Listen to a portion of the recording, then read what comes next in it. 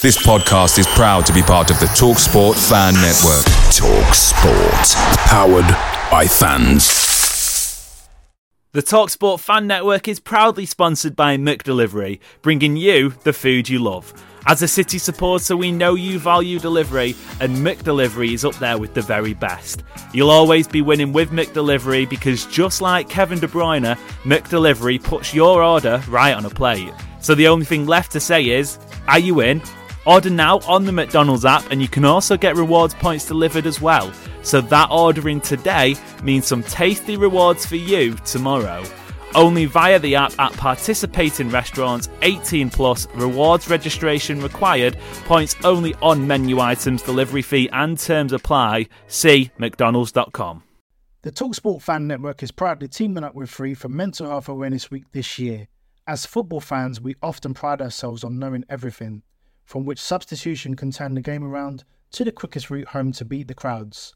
However, when it comes to discussing feelings with our friends, we might not always feel as confident. That's why we're here to equip you with the right tools so you can reach out to those who can help.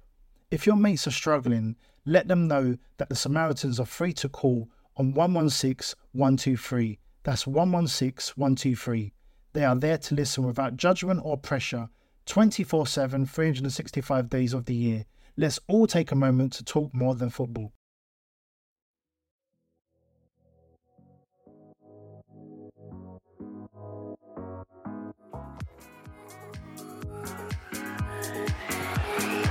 Guerrero's got in front there. And the goal to keep this extraordinary run going. Sergio Aguero. Unbelievable. Manchester United 1, Manchester City 6. It's 2 for Dzeko. Tottenham Hotspur 3, Manchester City 4. They have made the impossible possible. Hello and welcome back to the City Report podcast. I am Amos Murphy. I'm Adam Booker. Adam, we've got a very, very special episode to wrap things up for the season. I'm delighted to say that you are, the only attendee for the inaugural City Report End of Season Awards, where we're going to mull through some of the moments, some of the high points, some of the low points from this season, hand out some prestigious awards that literally none of these people will ever get to see or know about. And yeah, just have a nice bit of fun to round off what's been a really good season. Yeah, I'm looking forward to it. I'm just now realizing that I have major regret over not wearing a tuxedo to this occasion. Well, I'm the sort of person who says a big middle finger to dress code. So I'm sporting the new next season's shirt, which arrived last week, I think it was. So it's getting a run out, and oh my god, it is. You think it looks good on the photos? It is stunning in person, and that's coming from me, who is nothing like the athletes that are pulling it off already. So yeah, really, really nice shirt. Yeah, I think it's probably going to be the first home kit I buy in the current season for a decade, maybe. Yeah, me too.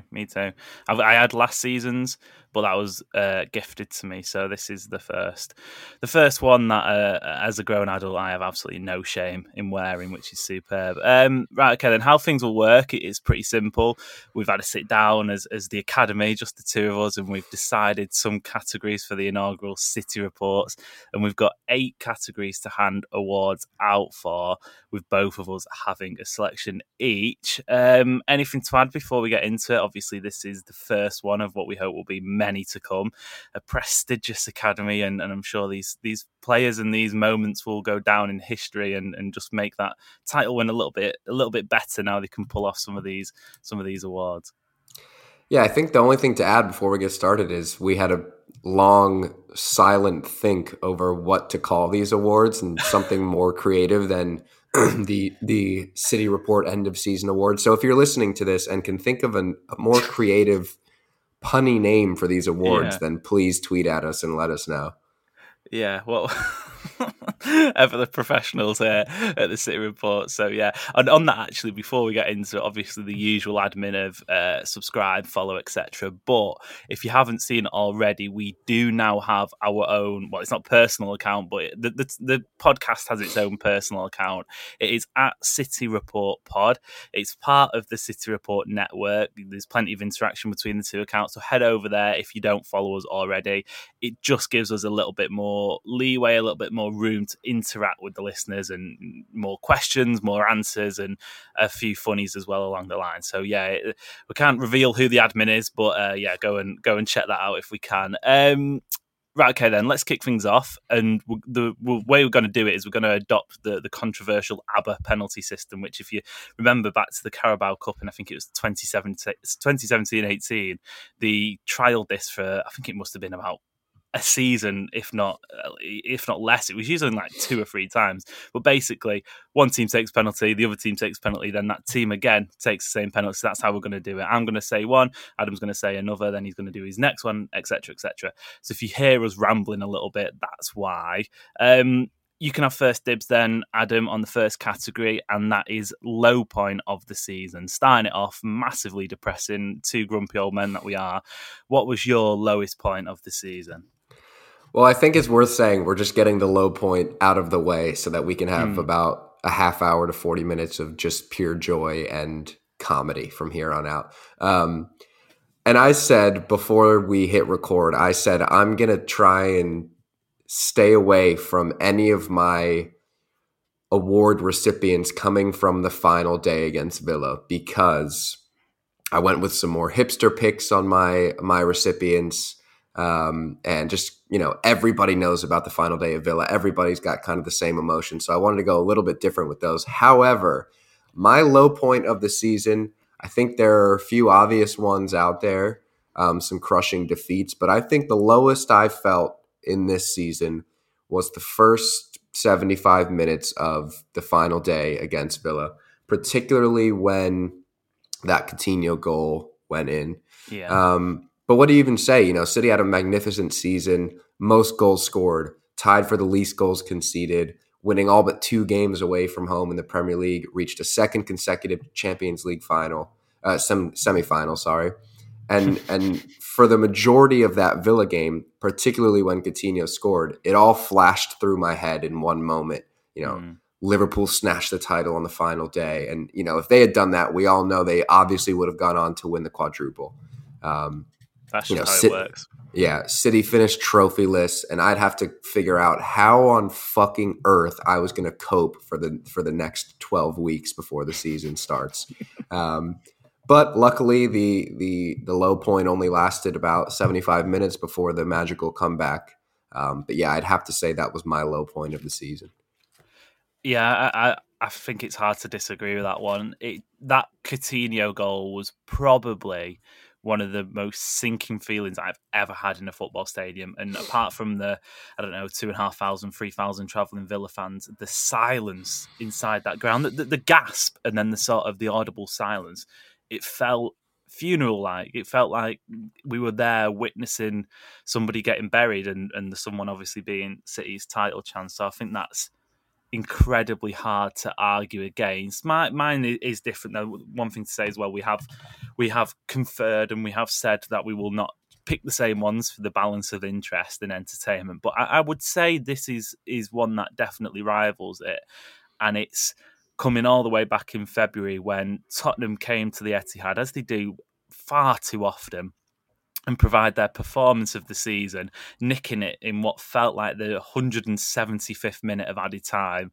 Harry Kane popping up at the South Stand end to give Tottenham a 3-2 win after Riyad Mahrez had about 30 seconds before managed to somehow get an equaliser for City. And it felt that game, before that game for me anyway, City are about to do what City do in seasons prior and just go on and win the title quite comfortably. It felt, the gap at that point felt like if we get past Spurs, I actually remember listening to a Twitter space the day before going, I'm not really, people were saying they're not really worried, looking at the numbers. If City beat Tottenham, which would have been tomorrow in the sense where it was, City go on and win the league comfortably, But it just felt like that was the first turning point in what the last few months has been. And I remember sitting there after, I think it was in the pub somewhere in Manchester, scrolling through my Twitter feed, and the attention had switched from the title was done and dusted, which for the record, it definitely wasn't. Even if City had won, there was plenty of football to play.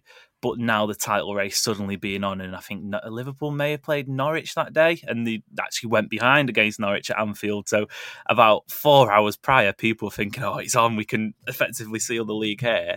And suddenly, what would it have been, 8 points or something, the gap? And yeah, that for me was a really sickening blow. You know, in isolation, the Villa game was everything riding on it. If City lose 2-0 against Villa early on in the season, say like the Palace game, for example, it doesn't feel as bad. Whereas that actual game in isolation was horrific. It was such a sickening blow, like I said. And yeah, from that day on, you just knew it wasn't going to be a smooth ride. Yeah, I think that was just the manner of the defeat and kind of the narrative surrounding it. If City just don't play well and lose the game 1-0 or 2-0, then it's like, okay, this happens from time to time with this team. But to come from behind, equalize late, and then to give up a stoppage time goal, and for Harry Kane to have maybe the best ever performance from a single player at the Etihad on the opposition team, and for him to be somebody that, for all intents and purposes, that the club was hell-bent on getting last summer, that definitely made it sting a little bit more. So it was certainly one of those defeats that just the manner in which it happened, it just left a bad taste in your mouth for a while afterwards. Yeah, that, if we're speaking about narratives with the Coutinho goal, that Harry Kane narrative was, you could have seen that from a mile off, really, couldn't you? Like I said, we're going to use the ABBA penalty system for our awards ceremony. So that means I'll be jumping in again with my next category and my next winner. And that's the big one. It's Player of the Season. Now, like we said, we didn't necessarily want to just go for the obvious choices here, and I know you, Adam, are going to go with someone who maybe is a little bit left field, but for me, there was absolutely no looking past Rodri here because, well, he's been phenomenal, and you look back to where Rodri's City career started in that absolutely horrid 2019-20 campaign where he looked at best 5 yards off the pace in most weeks, and he was being dropped for Fernandinho, who was meant to come in and replace. You've then even got to the back end of last season when the Champions League final, Rodri isn't in the starting lineup. Now, could you imagine if City played in Paris this week and Rodri had been dropped? The transformation from the start of the season to where he is now is phenomenal, and you could probably throw in there the most improved player. You could probably throw in there the most valuable player. I think he's a worthy recipient of the Player of the Year for me. He's obviously supreme defensive midfielder. That's his main role. But what gives him the edge for me, I think, is the fact he's instrumental in City's attacking play. And I don't just mean the goals, but you look at some of his passing statistics as well. He averages 6 progressive passes per game. He averages a completion rate of 92% for his passes per match, over 2 shot creating actions per 90 minutes as well. And like I said, you add in those goals, and those goals, it seems like he's got a trademark for scoring outside the box, but there's also the header, I think it was against, was it Newcastle or Watford in recent weeks? Leeds away, he had a big header, I believe. He scored a few goals, and he can score from all over the pitch. And I think we're at the stage now in the evolution of defensive midfielders where perhaps 10 years ago, Rodri would be playing higher up the pitch because he's such a good footballer, and you wouldn't have somebody sat down at a number 6 doing that role. But for Rodri, you add another attacker in that position there, and I think he's instrumental in what City do. And yeah, his season has been absolutely phenomenal for me. It has been, and I think that he probably is the worthy recipient of this award in real life from the club. But you know, a lot of guys like this don't necessarily get the praise they deserve because it's maybe a less sexy role. But his evolution as a player from his first day at the club until now is incredible. I mean, you talk about his evolution from the beginning of the season to the end, but you have to think back to 2020 when we brought him in, and there were a lot of doubts from a lot of people about whether or not that he could eventually fill the boots that Fernandinho was going to leave behind. And I would say that I don't think I was one of those doubters. I think I certainly probably gave him the time that he deserved. But, if you think back to that season's Community Shield, and he kind of got the runaround by the Liverpool midfield, and that can happen to anybody on any given day. But his evolution from the start of his City career until now has been incredible. And I think he's probably, if not the best, one of the best midfielders in the world. And that's a credit to his development, and it's a credit to the club and Pep Guardiola for getting him that up that level. Do you know when I knew he was going to succeed? Do you know what the moment I knew he was going to succeed was? When I see him rock up, tanned as he was, shirt tucked in, shorts decent level, socks looking like an absolute baller, and that is just my player. That's who I, very badly, I must say, model myself on when I step on a football pitch. Roy Keane. Yeah. Professor of CDM-onomics. All right, move on. It's your turn. Okay, that was my player of the year, Rodri, picking up the award there. On to you, Mr. Booker, who takes home your player of the year award. Yeah, as you mentioned before, I went a little bit left field. I think for all of these categories, there's probably one or two, maybe three very obvious candidates. In this, you could definitely look at Bernardo Silva, Kevin De Bruyne, Rodri, as you mentioned. But I have gone with Joao Cancelo as my player of the season. I think we have to mention at the top that there was a bit of a tail off at the end of the season. I think that's a bit understandable when you look at the defensive injuries around him, and he was essentially covering about 8 different positions at once by the end of the season. But I think he deserves high praise for his season, especially when you look back at the kind of November, December, January run in which I think you could say that City won the league in that window. He was absolutely incredible in that time. And it's not very often that a fullback shines in a team that is this chock full of attacking superstars. Maybe only Trent Alexander-Arnold when you look across Europe. But look, he finishes with 3 goals, 10 assists in all competitions. All 3 goals were absolute bangers if you go back and watch them. And I'm gonna get nerdy with some stats here. This is for this whole season compared to all of the fullbacks across Europe. He's in the top 99th percentile in total shots, top 99th percentile in passes attempted, top 94th percentile of non-penalty expected goals and assists, top 99th percentile of progressive passes and progressive carries. What do those stats tell you? He is the best attacking fullback in Europe, and it's essentially not even close. This newfound role at left back looks like it could be permanent. And yeah, like I said, despite a small tail off at the end of the season, an understandable tail off, he was such a crucial cog in City's attacking machine. Yeah, I think you have to caveat that with the fact that he was covering about 17 positions across that back line and doing about 56 different roles. Personally speaking, I think the 3 players you mentioned, possibly even Riyad Mahrez, would be above him for me. And I purely say this on the back of, if you asked me at Christmas, I wouldn't have had any arguments. I'd have nodded along freely and gone, yeah, you're absolutely spot on. But for his fault or not, that tail off, I think you have to play into it a little bit. And player of the year, yeah, I think you could make a case for me. You've done a superb job at doing that. But I just think he's perhaps a month or two short.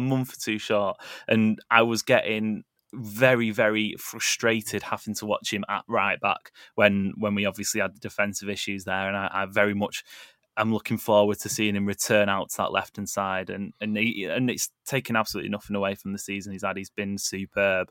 And he's another one, isn't he? Arrived at the same time as Rodri in that Danilo swap deal. And it felt for a bit Juventus had the better end of the bargain there. But you mentioned there, I think Trent Alexander-Arnold on the right, Joao Cancelo on the left, they are the 2 best fullbacks in the world right now. And it feels like we're in the era of fullbacks, doesn't it? It feels like this is the golden time to be a fullback. Going back to, Jamie Carragher's comments, nobody grows up to be a fullback. Well, look, Jamie, you're absolutely wrong there. So yeah, superb shout there.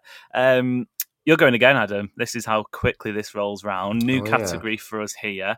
We're going to go goal of the season. So you're up first, and I feel as if maybe someone you've already mentioned recently plays a part in this as well. Yes, he does. And look, this is a weird one. Somehow, City have not ended up with any goals in goal of the season compilations across all the major outlets. I just before this watched on the Premier League's YouTube channel the top 25 goals of the Premier League season. There's only one goal in there, and it's Rodri's goal against Everton. No other goals featured, and no other City goals featured in that compilation, which had me cackling in my couch. But yeah, my goal of the season, I'm actually sticking in that same game, and it's Raheem Sterling's goal against Everton. Now, this goal is a bit made by João Cancelo, who had the incredible outside of the boot pass for Sterling to hit it on the half volley. And I think Sterling's finish is a bit underrated here. I mean, everybody speaks about that pass, but for Sterling to get such a clean finish when the ball bounced only like a few inches off the ground, it's sublime. And for anybody who's ever tried to just sit out on a pitch and hit half volleys, it's hard enough having the ball bounce perfectly at like thigh height, but having to hit it when it's just skimmed the grass and popped up, and to put that into the corner it was a sensual goal. And the pass is maybe the best cross for a goal I've ever seen in my life. I'm going to put that out there. Yeah, it's a bold statement. Am I right in saying that was Sterling's first goal of the season? Because he was pretty out of form. He'd had, or at least first goal for a while. Because I remember because he missed just before that. If I'm going back to it, he missed a golden chance. Typically, I think it would have been a back post sort of tapping that managed to skew wide. And then about 10 minutes later, he comes out with that finish, because it did feel like he was under a lot of pressure at that point. Obviously, on the back of a superb European Championships with England, and he was struggling. So yeah, that felt like a massive weight off his back, and typical Sterling fashion puts away a finish like that. So yeah, it is a like you say, the word to describe it as sort of irky and cringy as it might be, is it was sensual. You did feel the sensation when you watched that goal. It was a superb one. And another one that really does get the senses flowing for my pick here is, and it's another popular one, but it's difficult to look past it, is Bernardo Silva's wonder team goal against Aston Villa at Villa Park. I want to say December. I think it was December the 1st. So yeah, going all the way back into the midst of that City winning run. And yeah, what a goal. I've said this a few times actually in other places. But the one thing I use to judge a goal of the season award is, would I personally be able to contribute to it or replicate it? And there are some of those thunder bastard strikes like Rodri's versus Everton, which, given enough time and enough chances, and I'm talking probably like 100 chances to try and replicate this, stood on a field or in a stadium, whatever, I reckon I could probably pull it off, given the circumstance and the environment. Like, at least one of those I reckon would probably look something like it. But with this Bernardo Silva goal, there is not one part of that move that, if I was dropped in from when City win the ball back, which I think is inside the penalty area, City's penalty area, there's not one part of that move I'd be able to be dropped in and contribute to a goal there. There's actually a moment on City's commentary from, I think it's Alistair Mann. I'm hesitant to say, but I think it's Alistair Mann who does the commentary for City. And he says, Riyad Mahrez, what is he doing in the right-back position? And this is when Mahrez is jostling with two Villa players, trying to shrug them off inside City's box. And then it's played to Fernandinho, who whips it out to Jesus on the right-hand side, and that cross from Jesus is pinpoint, and that absolute welly of a shot from Bernardo. Sweet, sweet strike. And yeah, it's one of those goals that you go from 1 second thinking, oh shit, City could concede here, to about, 20 seconds later, if not less, he's jumping up and down and going absolutely mental because it was an unbelievable goal. And just personally, I find team goals that little bit more satisfying than it's like an individual wonder strike, or even, two players combined. And as lovely as that Cancelo cross was, I always find when you have more players involved, the difficulty level steps up a lot. Yeah, exactly. And you go back and look at that goal, and each step along the way, I feel like if they tried to replicate that 50 times, one of those players mishits it somewhere along the way. The Mahrez to get out of pressure, the Fernandinho to release Jesus down the wing, and Jesus is just like deft little cross. I think it was Tyrone Mings that was tracking back, and he kind of had to put it only a few inches over Mings's head to get it right onto the foot of Bernardo, and Bernardo's strike. I mean, absolutely unbelievable. But unfortunately for him, it's just the 11th best goal this season, according to the Premier League. Yeah, that's bizarre, isn't it? That's really bizarre. Some honourable mentions, as you've said. Rodri versus Everton. I think you could probably have another Rodri versus Watford in there. You could probably find another Rodri goal. He scored some stunners. Actually, when I was doing the prep for this Bernardo goal, Diaz's goal in that same game against Aston Villa swept it home from outside the box, a composed finish. And actually, I know we said we'll stick away from the Aston Villa, the final day game, but if you again look at that last Gundogan goal in isolation, that Kevin De Bruyne pass is, in any other season, any other world, that is being spoke about for a billion years if it's just a normal goal. But how on earth he finds Gundogan at the back post, I don't know. And that was another great goal. Bernardo Silva at Sporting away as well. There's been some superb goals this year. But yeah, we've gone for Raheem Sterling against Everton and Bernardo Silva against Villa. I want to throw in one honorable mention, and it's another Rodri strike, but it's actually one that kind of went under the radar this year, and it's at home against Arsenal. I think probably the third game of the season. Yes, third game was after the Norwich one. And it's one of those where he just kind of passes it into the corner, but what makes it special for me, and this is probably my favorite type of goal to see, it's one that curls outside of the post and back in before. It's so gorgeous to see that, especially from behind, and to see it curl outside of the post and then come just kiss the post and back in. I think that is such a good looking goal. This is quickly turning into just a Rodri fan club, isn't it? Which I have absolutely no qualms about. My turn again then, and I think another disclaimer here, we could have easily said the Aston Villa final day for this one, and that is game of the season, but I think Aston Villa game could have probably taken home a clean sweep, if we're being honest. But yeah, we're going to steer away from those. My game of the season then, and it's coming right back at the beginning of the season, and it's Chelsea away at Stamford Bridge.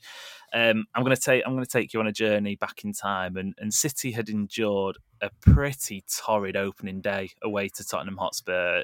Typically, we've spoken about the home game, go right all the way back to the start of the season, that 1-0 defeat. You know, who else? Heung-min Son, patched up City team after the Euros. It was miserable.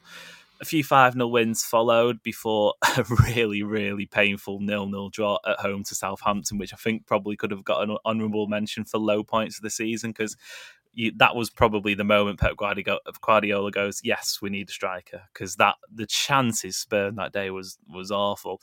But the entire feeling for me, I don't know about you, Adam, but for me, it felt like this just wasn't going to be a title-winning season for City. It felt like there was one or two pieces that were lacking. City could potentially target the Champions League, but in terms of fighting at the top, it just wasn't going to be. And one of those reasons was because of how well Chelsea were playing. And when City travelled to Stamford Bridge in September, Chelsea had won all but one of their matches so far in all competitions this season, and that being away to Liverpool at Anfield. They were title favourites at that point. They had an in-form, I know this sounds like an oxymoron a little bit, but they had an in-form Lukaku at that point who looked to be scoring for fun at the start of the campaign, and City's back line was shaky, to say the least. Chelsea didn't have a shot on target, though. They didn't get close to City. City dominated from the off, took home a 1-0 win, Gabriel Jesus with the goal, and that it really could have been about 3 or 4 on another day. But the bit that I like most about it, I suppose it's a little bit selfish, was it was my first away game post-COVID. You know, Chelsea fans adamant before the game that they're going to win the league. This was their time, Champions of Europe, taking all the stick, Champions of Europe, you'll never sing that, etc., etc. And that just felt like a turning point for the rest of the season, a little bit like it did in 2017-18 when City went there and just blitzed them from the off, Kevin De Bruyne scoring that day. And City love a statement victory at the Bridge, and that was as good as any I think I can remember. It was, and it's worth mentioning that heading into that week, that was the week in which City played Chelsea on the Saturday, PSG away on the Wednesday, and then Liverpool away on the Saturday or Sunday after that. And that was a week in which a lot of us were going into that thinking, we're going to learn about this team this week. And if they come out of this, on the losing end of 2 or 3 of these games, then we could be in for a rough season, especially like you mentioned, that Southampton game had come right before it. But to go to Stamford Bridge, control the game like that, and there were some real together moments. The Ruben Diaz block on, I think it was Lukaku, where he came flying in to block a shot. And I think that was one of those moments in which you sat and you watched the celebrations with the away end after. And I think that was the first time Ruben Diaz did his now classic shirtless with the captain's armband around his arm. I was going to say that, and that felt like a moment that, like, okay, this team, the Liverpool are here. United were around the top of the table at that time. That's true. Chelsea were essentially invincible at that time. And it was like, we're the champions. Don't forget about us. And this was in a time, remember when the ESPN UK account tweeted the top 3 standings when it was Liverpool, United, and Chelsea tied on 13 points, and City just weren't even in the discussion as a title contender at the time. And fantastic day. That's crazy to think, isn't it, when we've endured the City-Liverpool chat for so long and just how quickly things change. You do forget. But yeah, that was a brilliant day. Really, really good day in London, and there's many more. Adam, then, your game of the season, what are you picking? Yeah, there was a lot of, like I said, I think there's a few obvious candidates. You had a great one. The Villa day was, final day against Villa was great. Maybe there's the Atletico home leg, even though it was a tough game. It ended up being a great win. But I've gone all the way back to November, and it's City's 2-1 home win against PSG in the group stage of the Champions League. And it was just one of those days where, we as City fans have struggled to get into the Champions League, especially the group stages in years past. But this game had all the makings of a classic heading into it. City needed to win to ensure top spot in the group. You've got, Messi and Neymar and Mbappe coming to town. And, PSG went up 1-0 shortly after halftime, and City stepped on the gas from there, scored 2 goals in 13 minutes and turned it around and won the group on the night. It was only a group stage game, but it was one of those European nights that kind of gets the fan base into it a little bit more, and, beating one of the best sides in Europe. And I just remember it feeling way bigger than just a Champions League group stage game. And the crowd was up for it. It felt like one of those big Champions League nights, which, let's be honest, we haven't had many of those, and we want to have more of those down the line. I thought it was a fantastic game. Yeah. Strange one this for me, because I didn't go to any of the Champions League group stage games due to work commitments. I remember watching that game up until City equalised, thinking, I don't really care about this. Like, it's, City's still going to qualify, and everything's going to be fine. There's not going to be any issues here, etc., etc., etc. And then obviously when City came back, it was jubilant. It was incredible. It essentially put City in top spot. But there's still something for me about Champions League group stage games, which I don't know.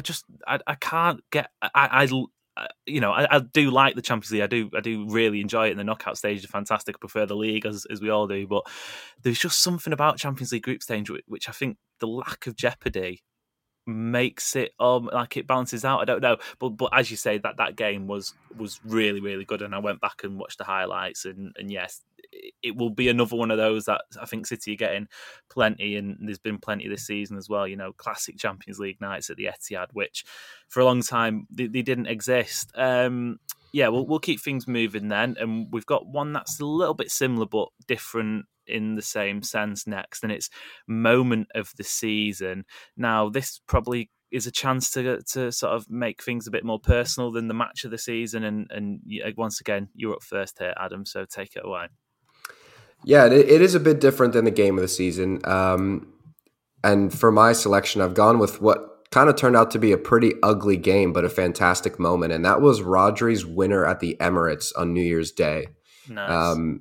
City were 1-0 down at halftime. They were thoroughly outplayed. But a second half sending off from Granit Xhaka let City back into it. And then the man of the hour, the man of this podcast, Rodri, steps up and he stabs home a winner with the last kick of the game. And look, he scores down at the end where the City fans are in the corner, and he could have ran over to the away end, which was going insane at the time. But he runs to the opposite corner, rips his shirt off, and then just starts screaming in Spanish and gesticulating at the Arsenal fans in the corner. He basically jumped into the terraces at the Emirates to celebrate. And this moment was perceived as so disrespectful that you can't even see it on City's highlight reel anymore. If you go and watch that goal in their every goal of the season compilation that they do, you can watch all of the celebrations of all of the goals except for this one. And that just shows you how cold-blooded it was from Rodri. And that was, not only was it a great moment and a great moment for banter and blah, blah, blah, blah, blah, but it was a huge moment in the season. You know, it was one of those games with the cliche, like, that's how titles are won, is the team is not playing the best on the day, but they come back and they have this huge moment and to celebrate like that. And I was going absolutely nuts in my house when he won that. And like I said, the celebration made it 10 times better. Yeah, it was New Year's Day, wasn't it? Yeah. I remember, it wasn't at the game, but I remember waking up would have been about 15 minutes in, and it's when Ederson. So it's the first time I think ever I've overslept for a City game, which is a little bit different for you, obviously, with the kickoff times. But for me, there's no excuse. But I was that rough. Waking up was a challenge in itself. But it was when Ederson was sliding in. I can't remember who he brought down, but Odegaard. Yeah, correct. And I'm thinking, this is a penalty here, and in my hungover days, I was bemused to find out it hadn't been given. And then obviously, as we get on the game, Arsenal do what Arsenal do, City come back, Mahrez penalty, and that it was never coming. There was never a winning goal there for City, and Rodri popping up with a clinical striker's finish. Some of the items that were being thrown at him, though, which I think is what immortalises this, because who on earth has a full carton of chips or fries, to do the translation, at 90 minutes in a football game? Like, who sat there for, presumably they got it at half time, for 45 minutes and not touched one of them? That's there was lunacy. a lot of toilet paper as well, wasn't there? Yeah. Like full rolls, as if people are just bringing out unopened rolls of toilet paper out of their back pocket. And the best bit about this, we won't name names, but the reaction from an Arsenal supporting podcast after this, which I have no issue with Arsenal. They're one of the teams that I like to see do well. I was gutted they didn't get the Champions League, but that was gold dust. That was utter gold dust, and how brilliant it was that City managed to turn a football club of Arsenal stature into a laughing stock like that. Right, okay. My turn then for moment of the season. And as two professionals in the sports media world, we do like to maintain a sense of credibility throughout this podcast, obviously, with the guests we bring on and the conversations we have and the topics we touch on. So I can only apologise for the nosedive that's about to take in the next couple of minutes, because, drum roll please, my moment of the season is John Stones' overlapping runs at right back. Now, we first saw this. We first saw this against Brentford at home all the way back in early February, because we knew Kyle Walker was missing for the Champions League knockout games due to suspension. So to combat that, Pep Guardiola thought it'd be best to give John Stones practice at right back against Brentford. Now, when the team news dropped, I think we could have all imagined where it was going, but nobody inside the stadium or watching across the world would have ever imagined the overlapping runs from John Stones.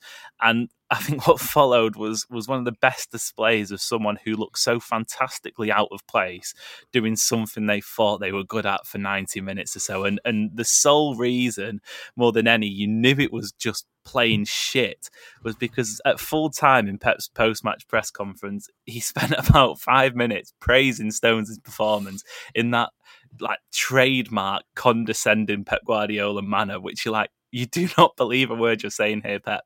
But the funniest thing is, fast forward to the end of the season, and everyone was begging John Stones to be fit enough to play right back, given the situation and the injuries we had there.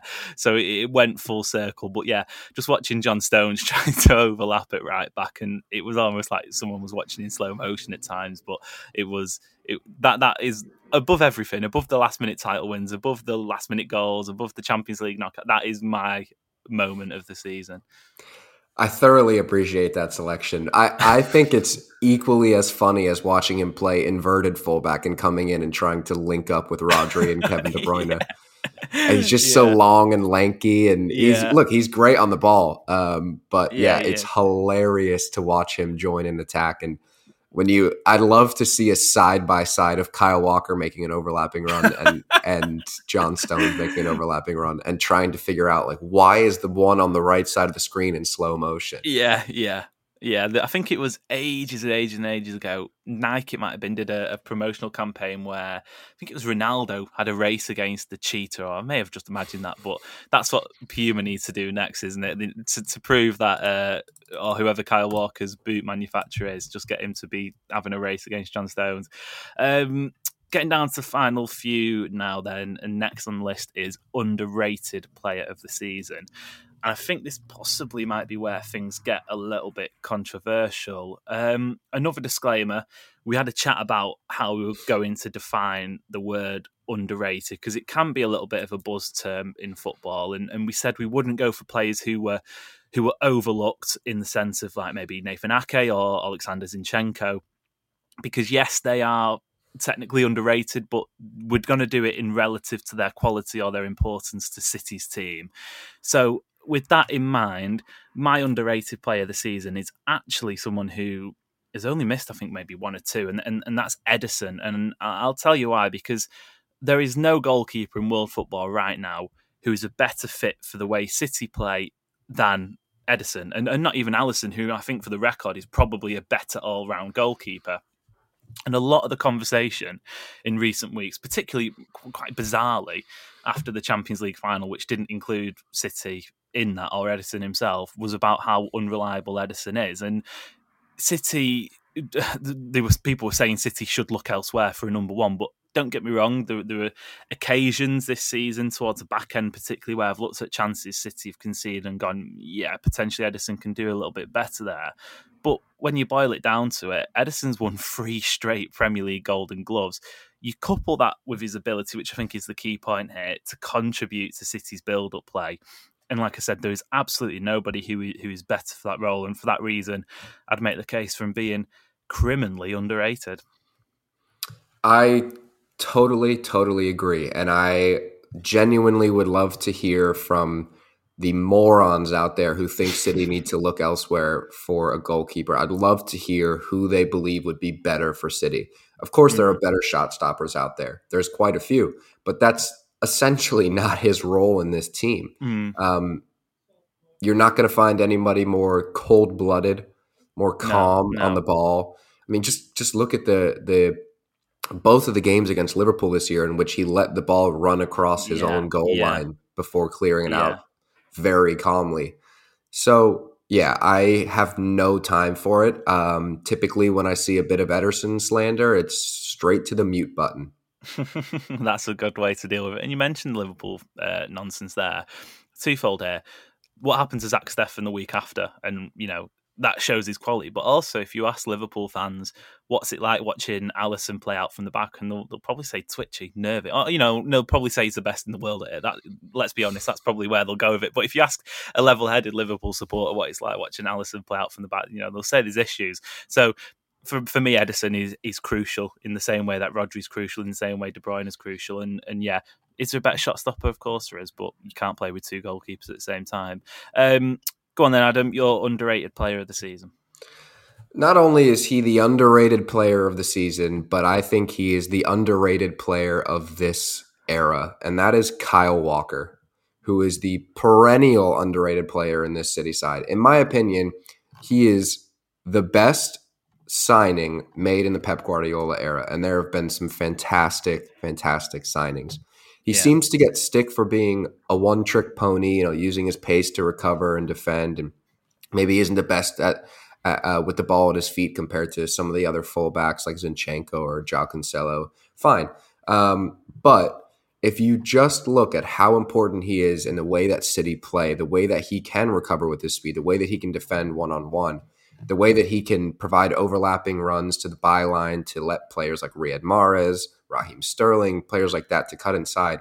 He is so so crucial to the way that City play football.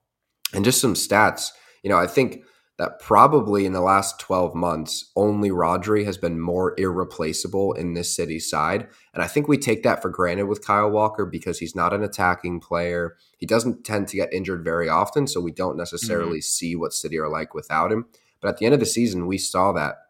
And look, in the final 7 games of the season, in which Kyle Walker only played 72 minutes, and that was the kind of half-fit 72 minutes at the Bernabeu in the second leg, City conceded 10 goals in those 7 games.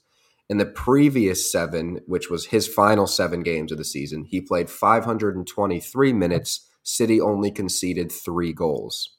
There was games against United, Liverpool, Sporting in the Champions League in that run. That's an incredible difference. 7 goals is an incredible difference in that run of games. And that just shows you how important he is to this team. And I don't quite understand how he doesn't get as highlighted by the rest of the footballing world for his abilities at fullback. I think you can probably say it's because he's not like a Trent Alexander-Arnold or a João Cancelo that can step in and essentially play like a 10. He is a bit more of a classic fullback, if you will. He's pacey. He gets up and down out wide. He doesn't tend to come in as an inverted fullback that often. But there's a reason that Gareth Southgate picks him over the extremely talented players that England has at right back in recent years. And I know I don't think he got the last call up, but I just think he is so underrated by not only the general football world, but City fans as well.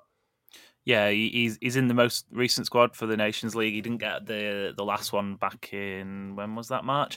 He was given a rest. But yeah, he's absolutely phenomenal. He really is phenomenal. And I think he's that sort of player who you only appreciate when he's not there. And I think another one you can throw in there is probably John Stones, who had his own injury problems. But you mentioned City conceding at the end of the season. He didn't actually concede, or City didn't concede whilst he was on the pitch against Real Madrid during that entire tie. What was it? 6 goals, I think it was? No, I can't even remember. It's that bloody hazy in my mind. But City didn't concede against Real Madrid whilst he was on the pitch. So he's definitely one of those players who has gone massively under the radar. And, not City. England have a wealth of right-back options. City definitely don't have a wealth of right-back options, but England do, and Alexander-Arnold, Reece James, etc. I'd have Kyle Walker above them purely because he's a better all-rounder. And there's nothing to say Alexander-Arnold or Reece James won't go on to eclipse that. But I actually think when you look back at some of the players England have had there, obviously my experience being a little bit more wealthy than yours at watching England, and I'd have him above the likes of Gary Neville. I genuinely think Kyle Walker has been a better player for the Premier League than someone like Gary Neville. And when he leaves, I think he could potentially, his exit could cut deeper than some of the more bona fide legends we've seen depart in the last few years. And you would, say another 2 years potentially of Kyle Walker at the top level. And yeah, I think that could really be one that does harm City, both in the dressing room and on the pitch, if a replacement isn't already in place before then. Right then, I think this is the penultimate category, and it's news story of the season. These last two, I suppose, where they start getting a little bit wavy, and we've had the serious stuff. This is where we start looking into some of the more nonsense of the campaign. So yeah, what was your news story of the season, Adam? Yeah, this was an easy one for me. And maybe this doesn't count as this season because it was in the transfer window leading into this season, but it was the 48 hours in which Cristiano Ronaldo was nailed on to sign for Manchester City Football Club. So much has happened this season. I feel like we forget that City were essentially nailed on to sign him from Juventus in the summer. We've signed Haaland, we've signed Alvarez, and Jack Grealish came in for $100 million. And all of that stuff kind of overshadowed this absolute bizarre nutcase of a transfer rumor that had a lot of legs. There was rumors that Ronaldo's agent, George Mendes, was meeting with the City hierarchy, and the personal terms were agreed and the salary was agreed and blah, blah, blah, blah, blah. And the ensuing 48 hours in which it looked like he was all but guaranteed to be wearing the sky blue kit this season was maybe the greatest 48 hours I've seen on the internet, particularly from the red side of Manchester. Yeah. There was think pieces. There was rants from YouTube fan accounts. It was the first time in my life where I sat down and I watched the Stretford Paddock for about 2 hours. And they were for hours just speaking about like coping with this and how they compartmentalize his legendary status at the club to potentially coming in and winning a Premier League or a Champions League with City. And there's a picture somewhere on Twitter. I probably have deleted it by now, but there is a picture that I took of myself where I could not stop smiling. It was like I was on drugs, just sitting and my smile just would not go down, sitting and watching these people's minds combust over the thought of Cristiano Ronaldo signing for City. And I thank God every single day. I don't believe in God, but I thank God every single day that he did not sign for the club, but those 48 hours were gold. Oh, it was superb. It was really superb. It was weird, wasn't it? There was the contrasting emotions. Obviously, City missed out on Harry Kane, and you say it doesn't count as this season, but the season had started. It was because I remember going to Arsenal the next day, and the sort of and there was another news story that will not be mentioned for legal and moral reasons that broke the same day. But yeah, it was contrasting the fact that obviously he was a United legend and Ronaldo's personal life isn't necessarily one that is the cleanest, I think you're fair in saying, and sort of balancing that across the footballing argument. And then the best part of all, and it's even better because he didn't turn up at the club and we didn't have to endure the 37-year-old sort of lacklusterly running around a pitch trying to press. But like I say, the United fans in utter meltdown. But then when United pulled off the signing and they announced him and the furore, because it went straight into an international break. He didn't actually play for 2 weeks or so. And the nonsense that was being bandied about United are back, the club's back, blah, blah, blah, only for them to finish sixth again with a goal difference that didn't even reach positive numbers was... forget the title. That is why we support this football club, and these are the glory days. Seeing United, because even still, Ronaldo scored loads of goals.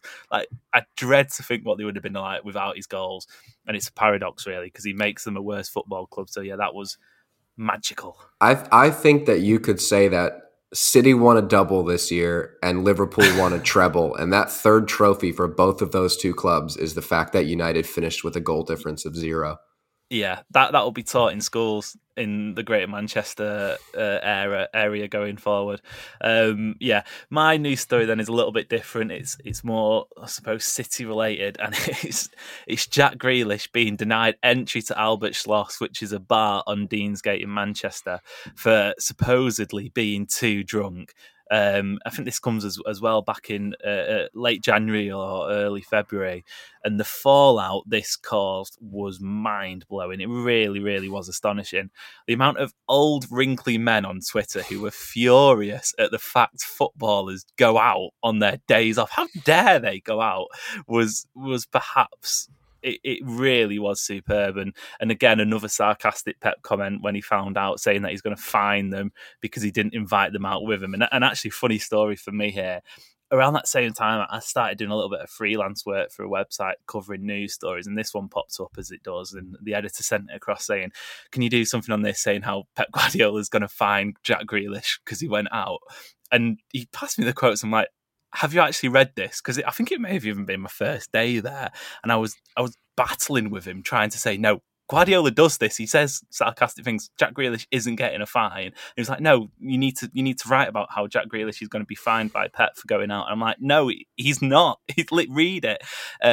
But yeah, he was a strange bloke, and I didn't stay there very long. But on a wider scale, I just love how Jack Grealish has brought a human side to the dressing room. And it may be, he's, like I've said it before, he's a footballer from a bygone era, and he's not cut from the same cloth of some of City's other players, and we saw that a couple of weeks ago with the trophy celebrations.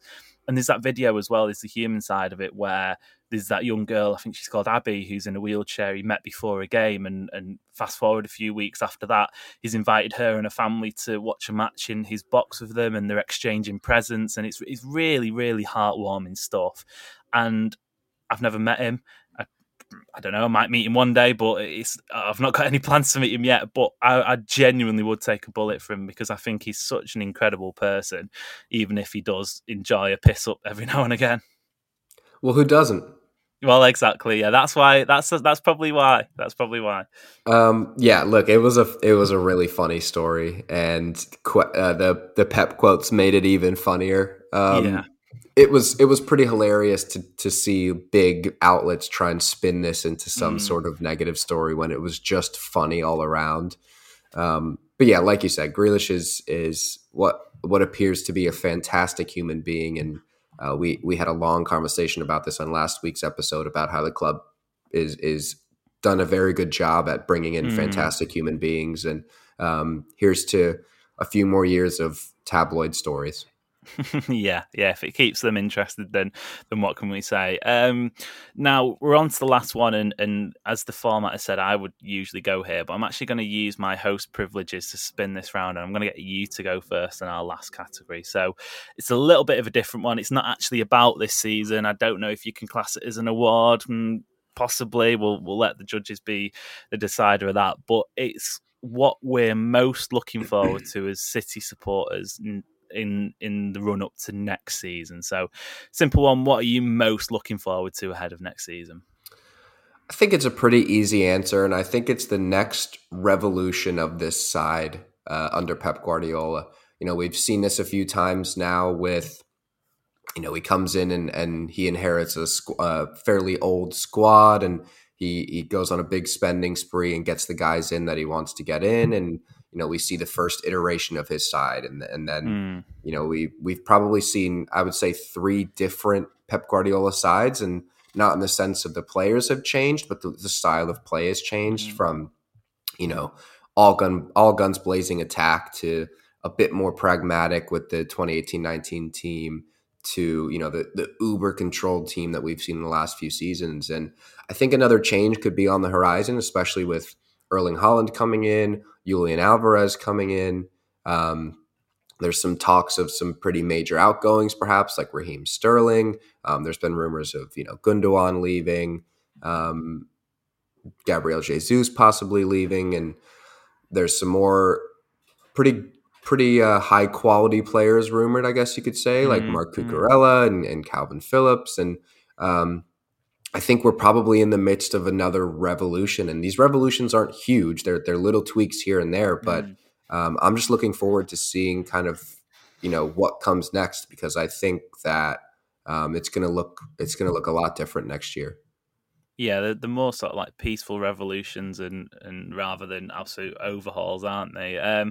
It is interesting you mentioned there the evolutions of the squad, because you think back to it, and City's first title winning campaign, you've got like David Silva playing midfield, you've got Vincent Kompany, who was sort of irreplaceable at one point in that position, and you fast forward to even a couple of years later, those players probably don't even get in the team. Perhaps even at the peak, someone like Vincent Kompany wouldn't have been suited to one of Manchester City's title winning campaigns. So it is testament to the genius of Guardiola and the way the continuation of success rolls on.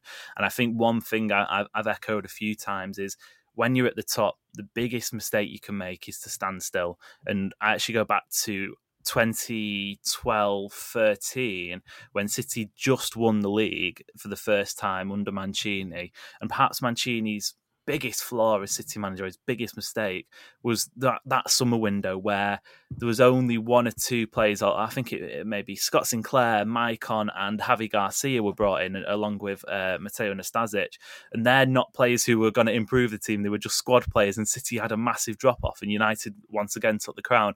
If we'd have seen that again this year, 1 or 2 players who would come in and sort of cover rather than challenge for first team positions, Liverpool probably overjump City. They may do, yeah, we'll wait and see. But yeah, I think those little signings are crucial to just keeping your nose in front and keeping ahead.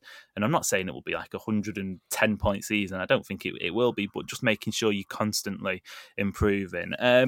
Mine then, what am I looking most forward to ahead of next season? Well, pretty important for me. This quite personal, quite an emotional one. And it's never, ever having to watch City play in that third kit without a badge ever again.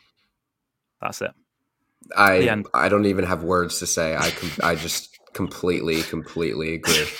That's it. Like, what else do you have to say? The fact, and it didn't necessarily get a mention in one of our low points, because I think we've covered the relationship with the Champions League and the league and whatnot. But that Real Madrid game, the fact that one of City's, some would say, darkest hours in recent memory came in that kit, is everything you need to know about it. It should be every single person who owns it should hand it into authorities and just let it be burned as if it's a pandemic, because that cannot be seen to be let out in the wild ever again. Just from the moment it was released, you just knew something like that was going to come. Let me ask you this: would you have found it worse if we had won something big in it? Oh my God! And that was immortalized forever. Because it's a bit like when we did the kit special with the Main Road Ramble lot, I spoke about the playoff kit in 1999 and the fact at the time that wasn't revered as it is now, and it's probably one of City's most iconic kits. But that was again another one of being sort of forgotten forever. So I don't know. Would I have rather seen City win the Champions League? Probably just about. You balance it off, don't you? But I don't know. That is a terrible kit. I think I prefer us losing in it so that everything associated with it is negative. It's a completely logical answer, and I don't think anyone can have any disappointment in you saying that. It's bottom tier. It's below bottom tier. It's on a tier of its own, and thank God we never, ever, ever have to see that again. But yeah, that's a nice way to wrap up the award ceremony. And in typical City fashion, it's on a negative note after what was a superb season. But yeah, that was a lot of fun, and definitely we'll be doing that again. As for what's coming up then, we're going to take a couple of weeks break. We're probably going to have a few holidays. Obviously, Adam, you're moving across the country, which will be an absolute mammoth. How long's the drive? Is it 24 hours or something 42 like that? hours. And I'm guessing that's not all at once. I think you could drive to South Africa in that time. Jesus, that's petrifying. That's not true. I totally made that up, but I bet you wouldn't. I bet you could get to somewhere in Africa from your house comfortably. Yeah. I think it's only like 17 to France, to the tip of Spain or something like that. Yeah, that's horrific. That's really bad.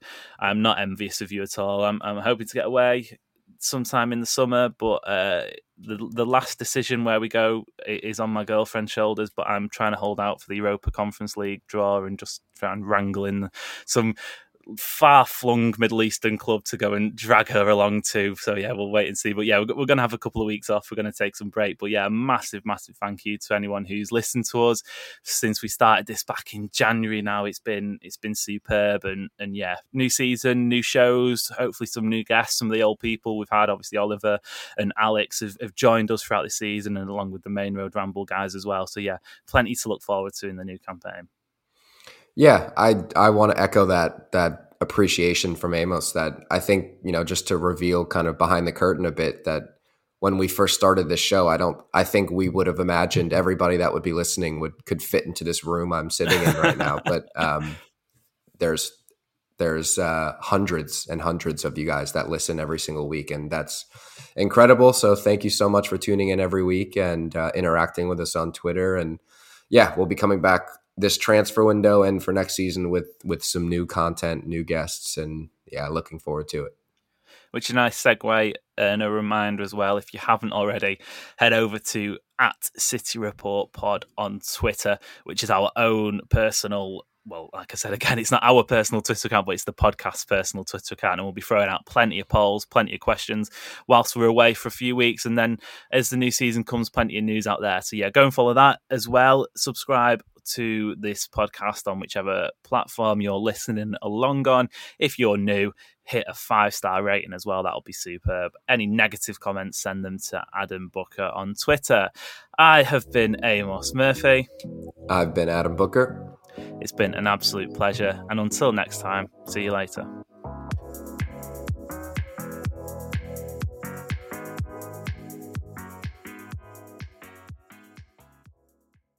The TalkSport Fan Network is proudly teaming up with Free for Mental Health Awareness Week this year.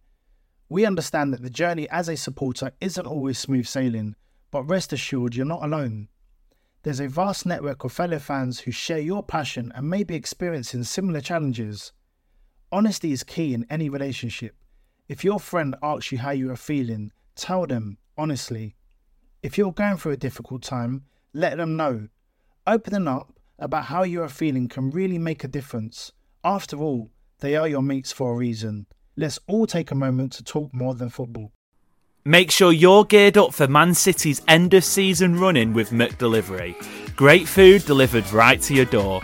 By using McDelivery, you won't miss a moment of City's crucial run-in, and just like Kevin De Bruyne, they deliver your order exactly where you want it. Order McDelivery now on the McDonald's app. Are you in? At participating restaurants only, 18 and plus, serving times, delivery fee and terms apply. See mcdonalds.com. This podcast is proud to be part of the TalkSport Fan Network. TalkSport. Powered by fans.